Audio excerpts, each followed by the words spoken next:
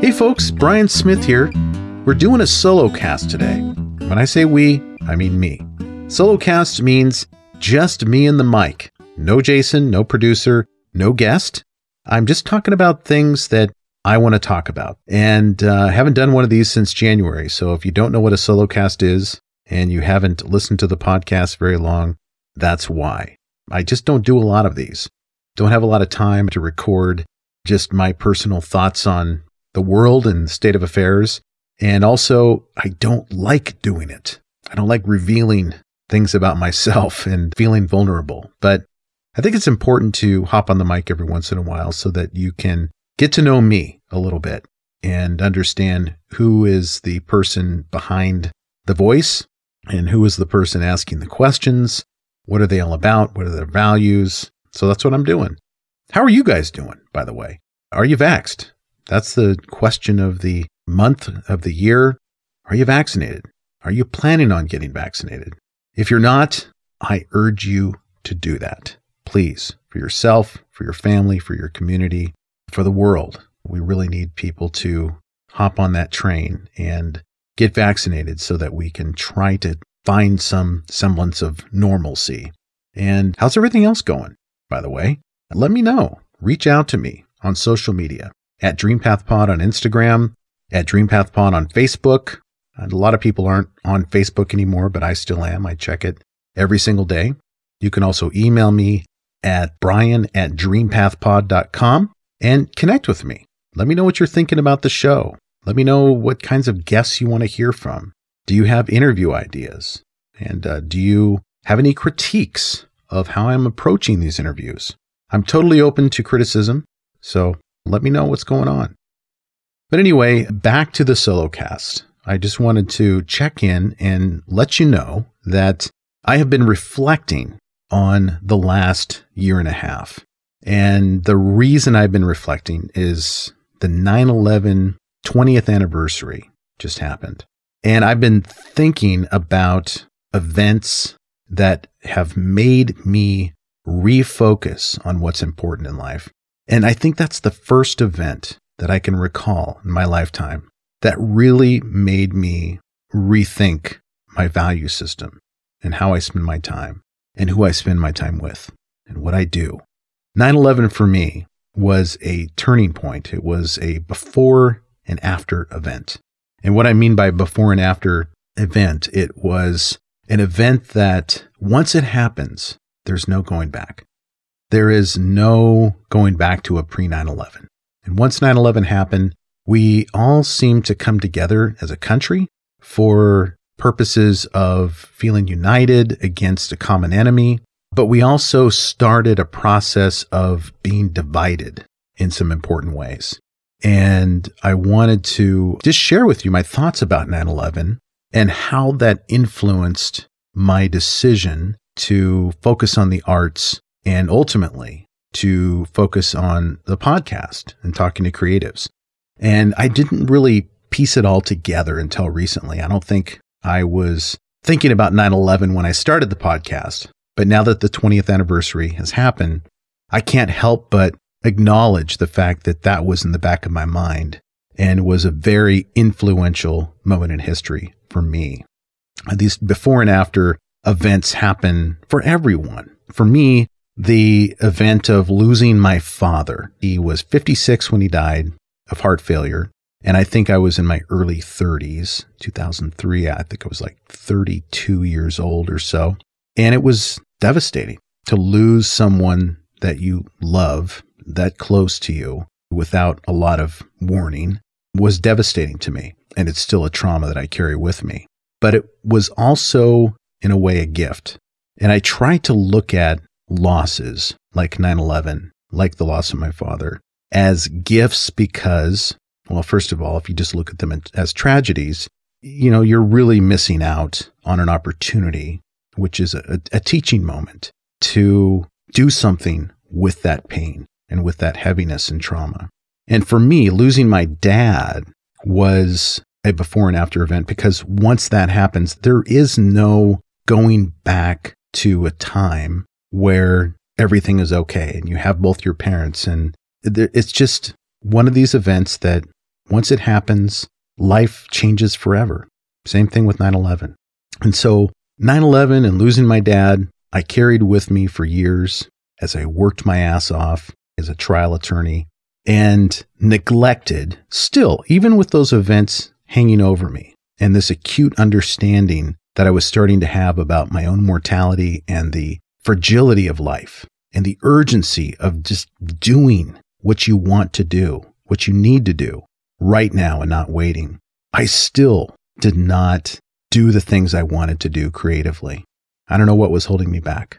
But at some point, and I think I told the story of how I started this podcast in talking to my friend Brent Morgan, who convinced me basically to start it. I spent a couple of days with him at his house in Santa Monica.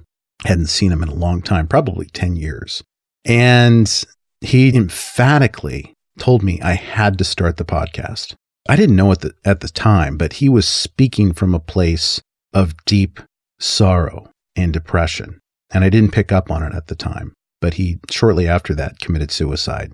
So after I started my podcast, he was very supportive of it. He was my first fan, so to speak. He listened to all the episodes. He would send me text messages and cheer me on. But not too long after I started the podcast, he killed himself. And it floored me.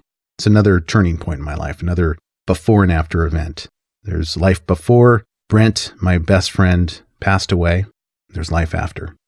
And with his passing, I tried for the first time consciously, tried to find a silver lining with that event, with losing my friend. And the silver lining is the extreme urgency of living your life now and just really feeling it and understanding it, that there's a lot of folks who are in a place where they're suffering deeply, or they can't do the things they want to do because they're struggling with mental illness. And here I am, not struggling with mental illness. All I have are excuses. Okay, I'm busy. I'm working, super busy at work, busy with my family. So I don't have time to write that screenplay or write that song or play in that band or learn how to play a new instrument or write in a journal every day or do anything creatively or paint. And so those excuses that I made up for so many years started to fall away from my reality, started to become less of a barrier for me after Brent died.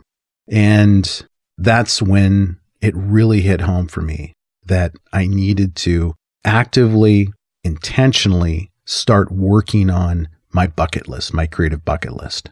And sure, the podcast is part of that. Okay, talking to creatives and getting inspired and figuring out how they do what they do and how they become successful. But it's also bigger than that. It's not just starting a podcast. There has to be something that happens, a spark inside of you that drives you to create in a very personal way. And that's what I'm working on right now. And so I wanted to just share my thought process about that as it relates to the pandemic as well. Because about a year and a half ago, I was at Sundance Film Festival, and I was there in January, February of 2020, enjoying the films. I was there for 2 weeks. I was covering red carpet events and premieres and doing long form interviews, and it was incredible. And right at the tail end of that event is when the pandemic started. I think I read the first news article about the very first patient, patient 0, who was diagnosed in the Seattle area in Washington State. And that was the first patient who was diagnosed in the entire country with COVID. And at that time, I don't think anybody knew how life-changing, how world-changing that would be for everyone. But it was. It turned out to be this before and after event, just like 9/11, just like losing my father. But for the world, losing my father was insignificant. For the world, the pandemic was this turning point event that changed everything for everyone, probably for generations. I don't want to say forever, but for a long, long time. And it was remarkable. And this is what I really wanted to focus on in this solo cast. It was remarkable as I continued to do these interviews via Zoom, because I couldn't travel to Los Angeles and interview folks in person anymore, that the creatives I was talking to, they were still creating, despite all of the uncertainty about whether Hollywood would even be a thing anymore, whether music venues would still be hosting live events and people would be able to perform live. They were still creating, they were still writing songs, and they still had hope. They never gave up on that hope. And I remember one of my first interviews that I did via Zoom. I was a total idiot with the technology.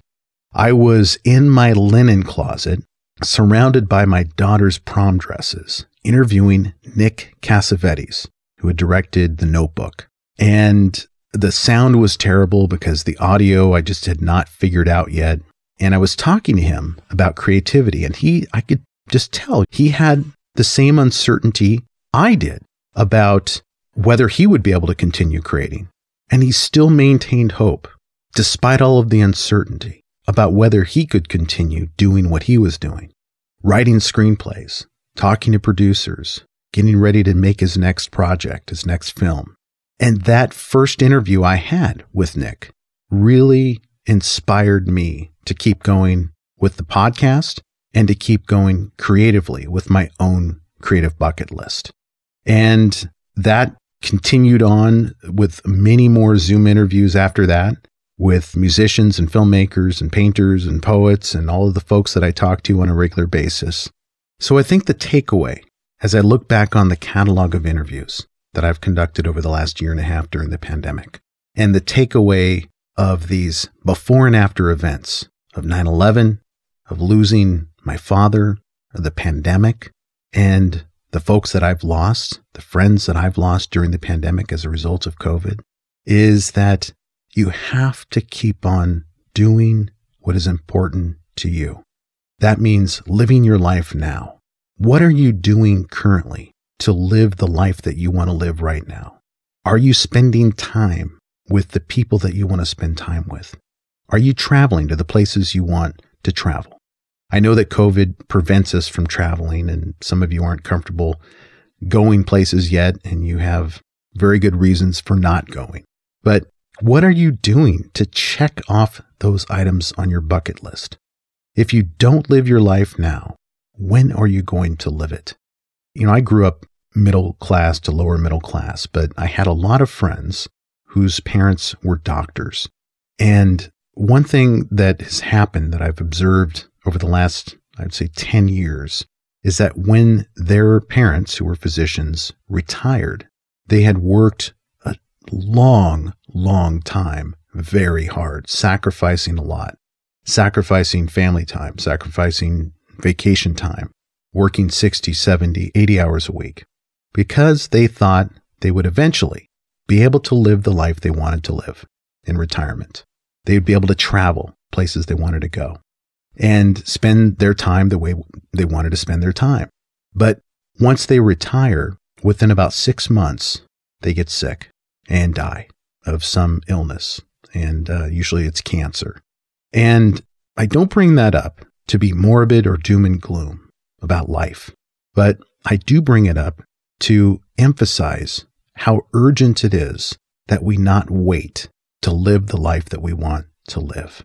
Because as the Spinners once sang, tomorrow may never come. I hope you're doing well, staying safe and healthy. And until next time, go out and live your life now.